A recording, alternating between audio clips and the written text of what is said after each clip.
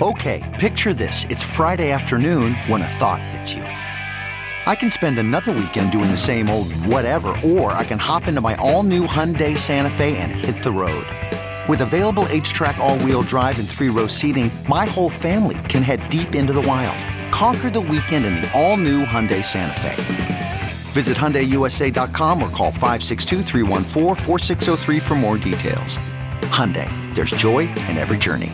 CarMax is putting peace of mind back in car shopping by putting you in the driver's seat to find a ride that's right for you. Because at CarMax, we believe you shouldn't just settle for a car. You should love your car. That's why every car we sell is CarMax certified quality, so you can be sure with upfront pricing that's the same for every customer. So don't settle. Find love at first drive and start shopping now at CarMax.com. CarMax, the way car buying should be. I think that before she realized it, she was slipping away. She died with the phone in her hand, so possibly she was even reaching out for help. If you're going to call something a suicide, you really should have some basis, some clinical history that informs a reasonable basis for such an official conclusion. It doesn't necessarily have to say who murdered her, but at least change her death certificate where it says homicide or murder. It doesn't have to say who. She deserves that. Welcome to Part 9 of The Killing of Marilyn Monroe. I'm your host, Jackie Moran. In the last episode, we heard how in the early hours of August 5th, 1962, the world's most famous actress had been found by her housekeeper, Eunice Murray, naked and unconscious on her bed, surrounded by empty pill bottles and clutching her telephone. By the time Sergeant Clemens of the LAPD arrived at around 4:30 a.m., she was long dead. On the bed, Marilyn was arranged in the exact same position of one of those shots of her body in that nude calendar, Clemens said. In this episode, we will see how in the days and weeks following Marilyn's death, the uncertainties and disorders surrounding her demise were to increase, and with them, mounting evidence that foul play was involved.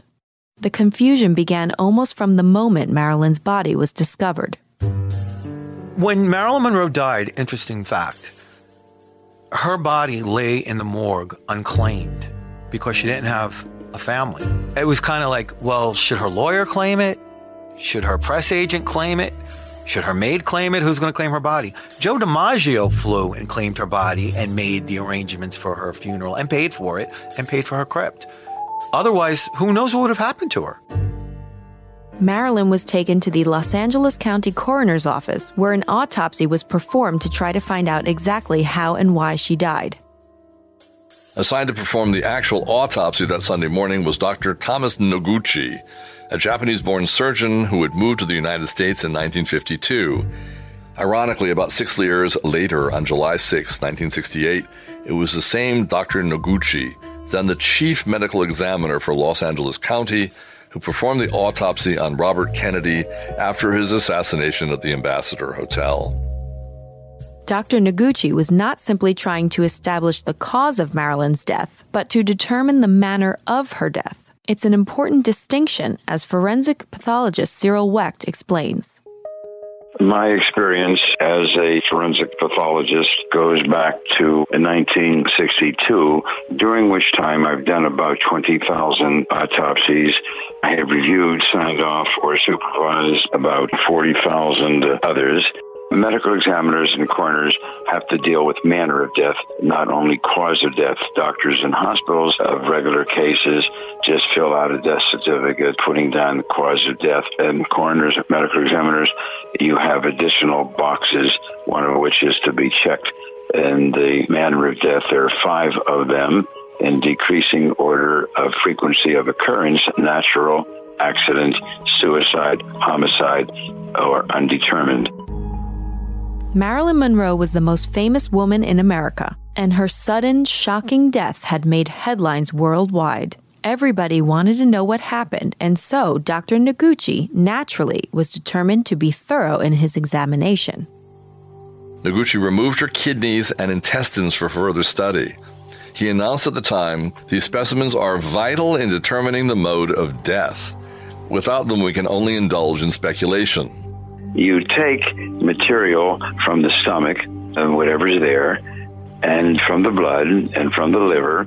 You take the material from the first 10 inches or so of the small intestine, and then some more from the next 12 inches or so on. And you do that kind of segmental analysis will give you an idea whether the drug may have been taken sporadically, intermittently, as opposed to one large dose. That would be the case with a suicide. The specimens were turned over to the morgue's chief toxicologist, Raymond J. Abernathy, who ran tests only on the blood and liver, not on the other organs removed. Dr. Noguchi quite properly collected those segmented materials from the stomach and the small intestine, submitted them to the toxicology lab there at the ME office. However, when Dr. Noguchi returned to the lab to pick up the results, he was told something very surprising. The coroner's office took samples from physical specimens that were supposed to be analyzed, and they were all of a sudden missing. When Noguchi days later approached Abernathy for the test results, he was shocked when he was told that the body parts had been disposed of because Abernathy felt that no other tests were needed. There were tissue samples that could have been proved how the drugs were administered to Marilyn, and somebody took the specimens and flushed them down the toilet.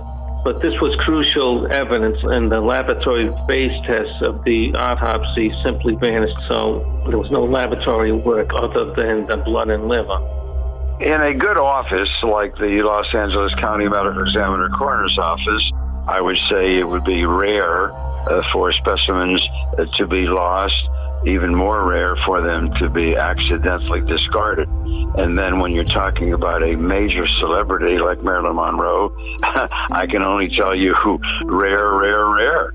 I guess the intent was to suppress any objective evidence discrediting the wrong diagnosis of suicide.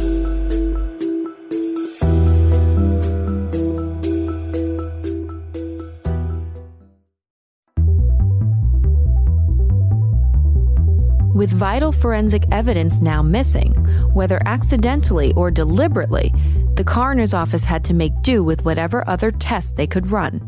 Marilyn's blood levels revealed heavy traces of Nembutal and chloral hydrate, showing that she did indeed die of an overdose. But something else was more puzzling. When the autopsy came about with Dr. Noguchi, they didn't notice any sediments in her stomach, no yellow resin, just the dark fluids. So when somebody takes this amount of drugs, you're going to find some residue in their stomach. Her stomach was empty. No traces of Nembutal or any other drugs were found there. On August 17th, nearly 2 weeks after Marilyn died, Dr. Noguchi published his findings. Marilyn Monroe had died of acute barbiturate poisoning and, according to the coroner's office conclusions, at her own hand. Here's L.A. Chief Coroner Theodore Curfey announcing the news.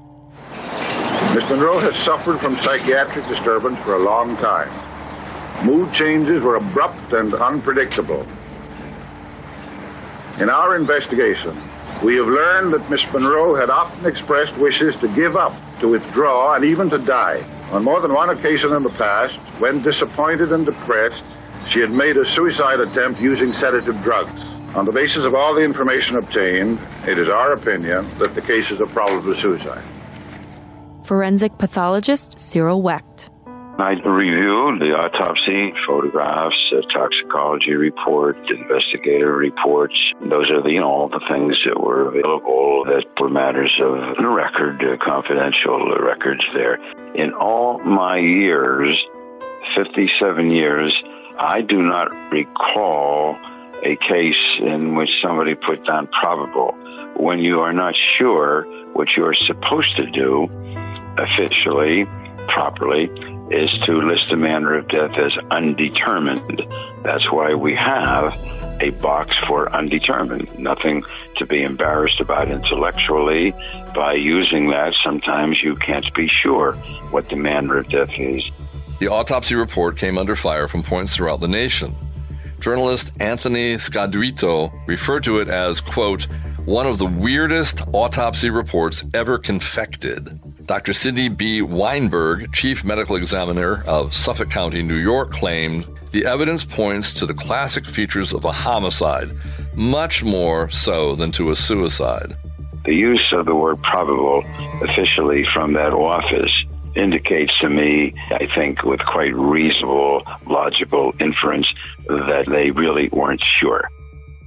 In spite of overwhelming pressure, he said that in his judgment that no formal inquest was needed.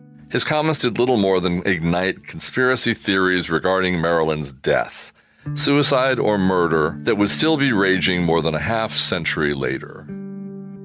Marilyn Monroe's death may have been officially declared a suicide, but the use of that word probable, plus the mysteriously lost forensic evidence and the absence of any pill residue in her stomach, led many to believe that something was being covered up.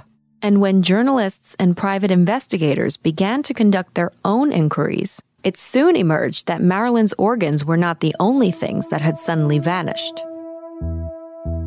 The police records that were kept disappeared. There aren't any records on Marilyn. If you go to the district attorney's office, they don't exist. Someone got rid of them.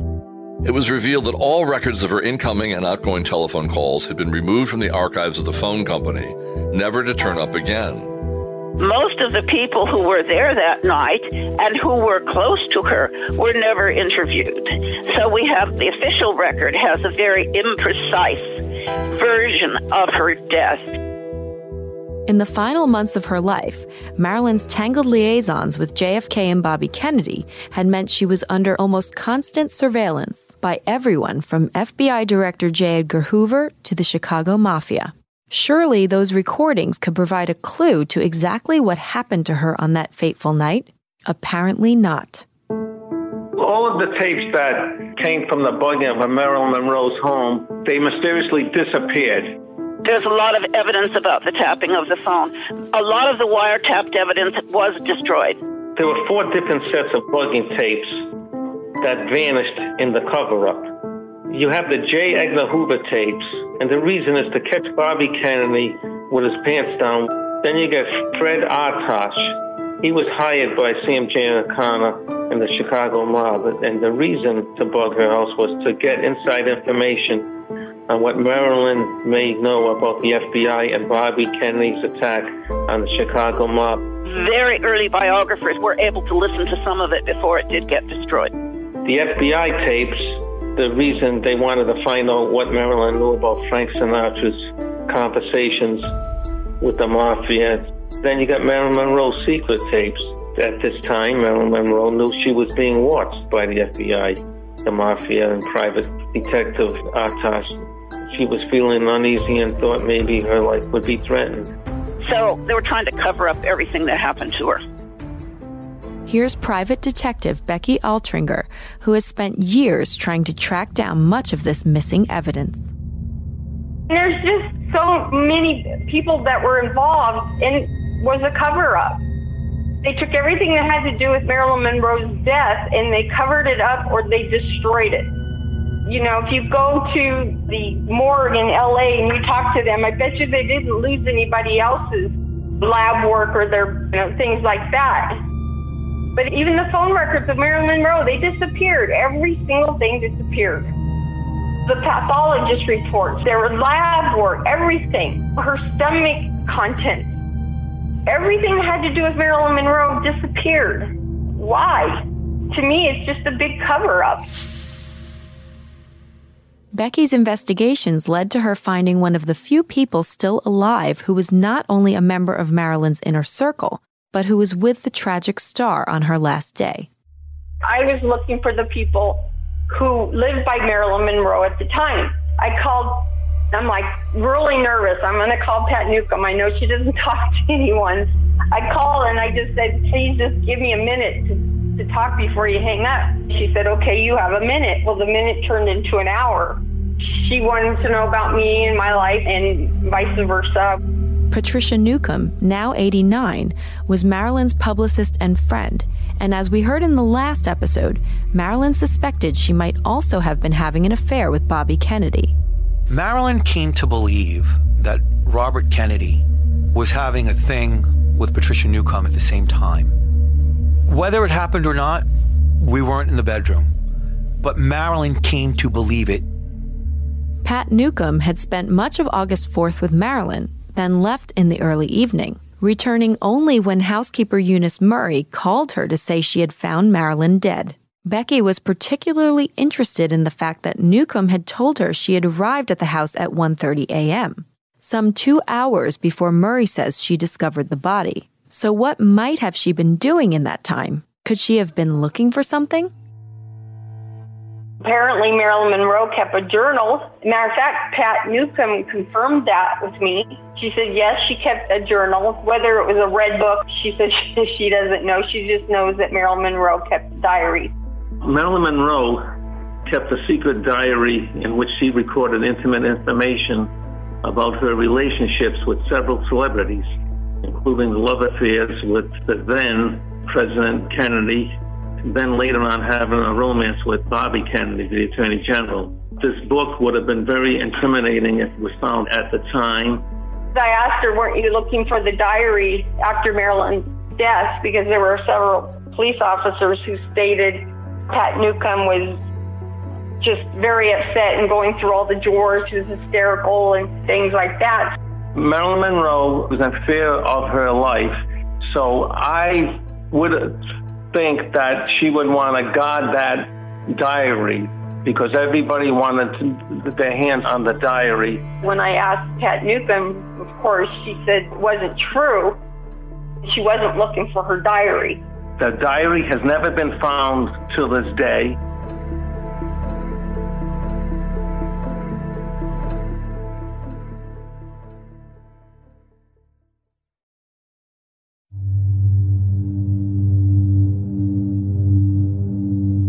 The cover-up seemed to extend beyond lost evidence, however, as suspicions grew that Marilyn Monroe had become the victim of something far more sinister than suicide. Patricia Newcomb took a sudden vacation to Europe for 6 months. She just said, I lost my friend and I was upset, so I left the country. Pat Newcomb never gave a statement. It's just like they just left her alone. I believe the Kennedys sent her out of the country. I believe they did that so that no one would question her. If you read about it, police officers have said that Pat Newcomb was just out of control. I asked her, did the Kennedys send you out of the country? And her answer to me was, well, I was leaving anyway. Upon her return, she secured a position in Washington and was even active in Bobby Kennedy's 1964 senatorial campaign. She later worked in a senior position at MGM. She leaves, and then when she comes back, she has a job working in the federal payroll and the head of the motion picture. And so it makes you wonder where she got this very high-powered job. I asked her about that. She said, I have a career in this. I've been doing this a long time, and that's how I got the job. Then later on, she becomes the top assistant to George Stevens, who was the head of the motion picture at that time. So she's always had a really good job after Marilyn Monroe's death. She was taken care of. Becky's investigations revealed that housekeeper Eunice Murray also took a long holiday abroad, less than 2 weeks after Marilyn's death. After Marilyn Monroe died, Eunice Murray went to Europe via Air France, and that was on August 17, 1962.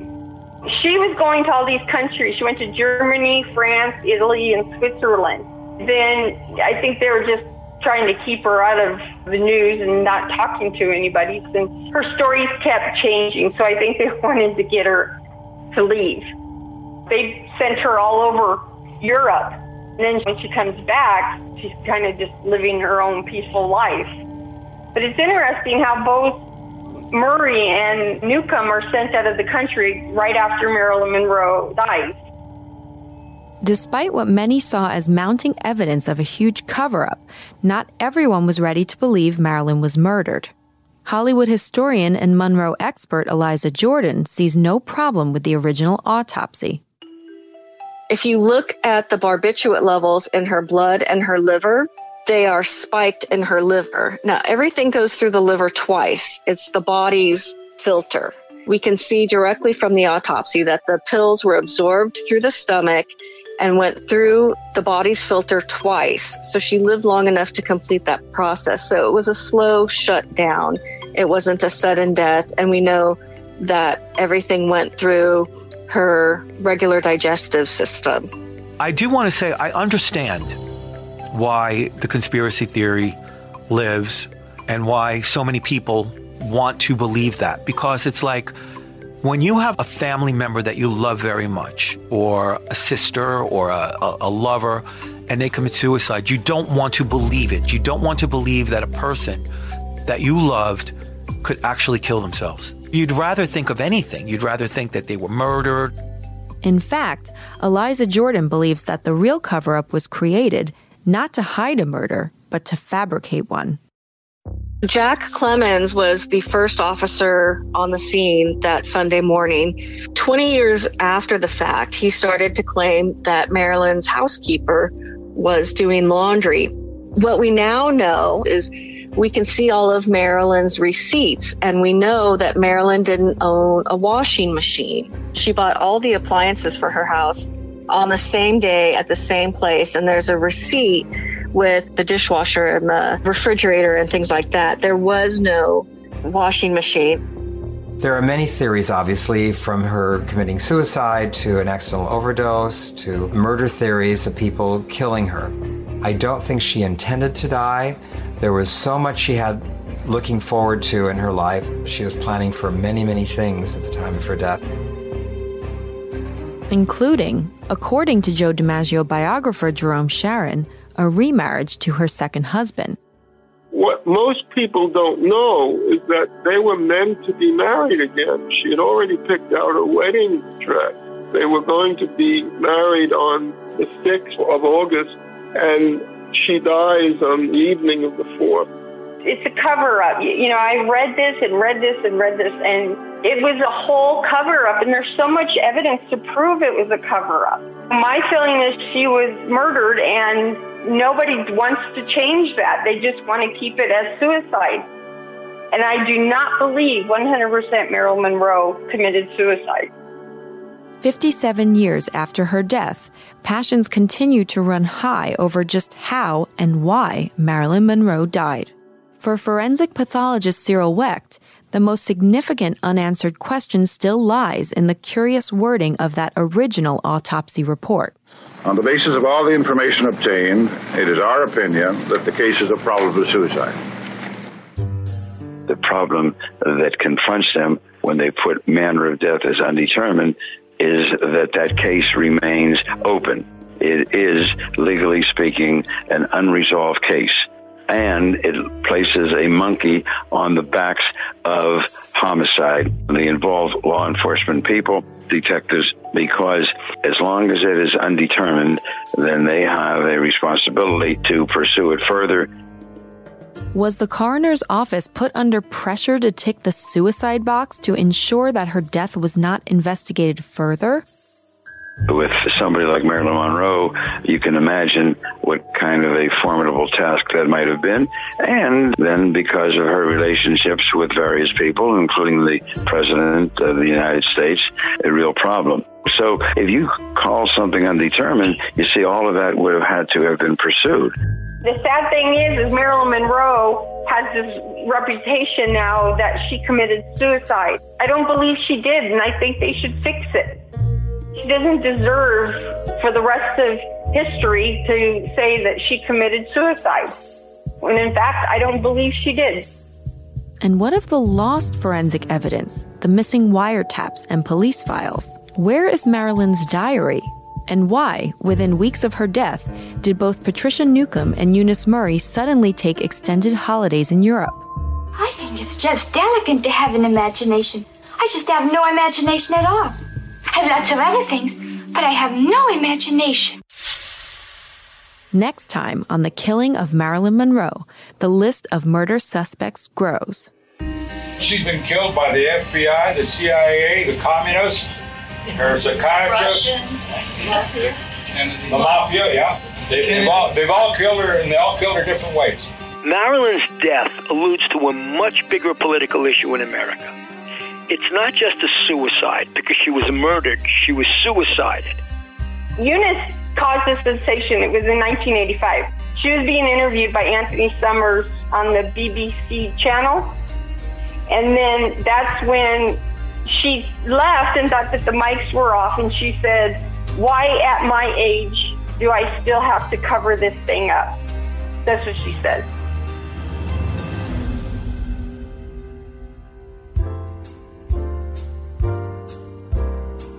The Killing of Marilyn Monroe is hosted by me, Jackie Moran. Executive produced by Dylan Howard and is a production of Broad and Water Studios and Endeavor Audio. Executive producers also include Tom Freestone, James Robertson, and Andy Tillett. The series is produced by Carrie Budge and written by Dominic Utton. Reporting by Doug Montero. The series is mixed and engineered by Sean Kravitz and Sam Ada. Scoring by Benstown. There is so much more to this story, and you don't want to miss anything, I can assure you. Make sure you subscribe to The Killing of Marilyn Monroe wherever you get podcasts.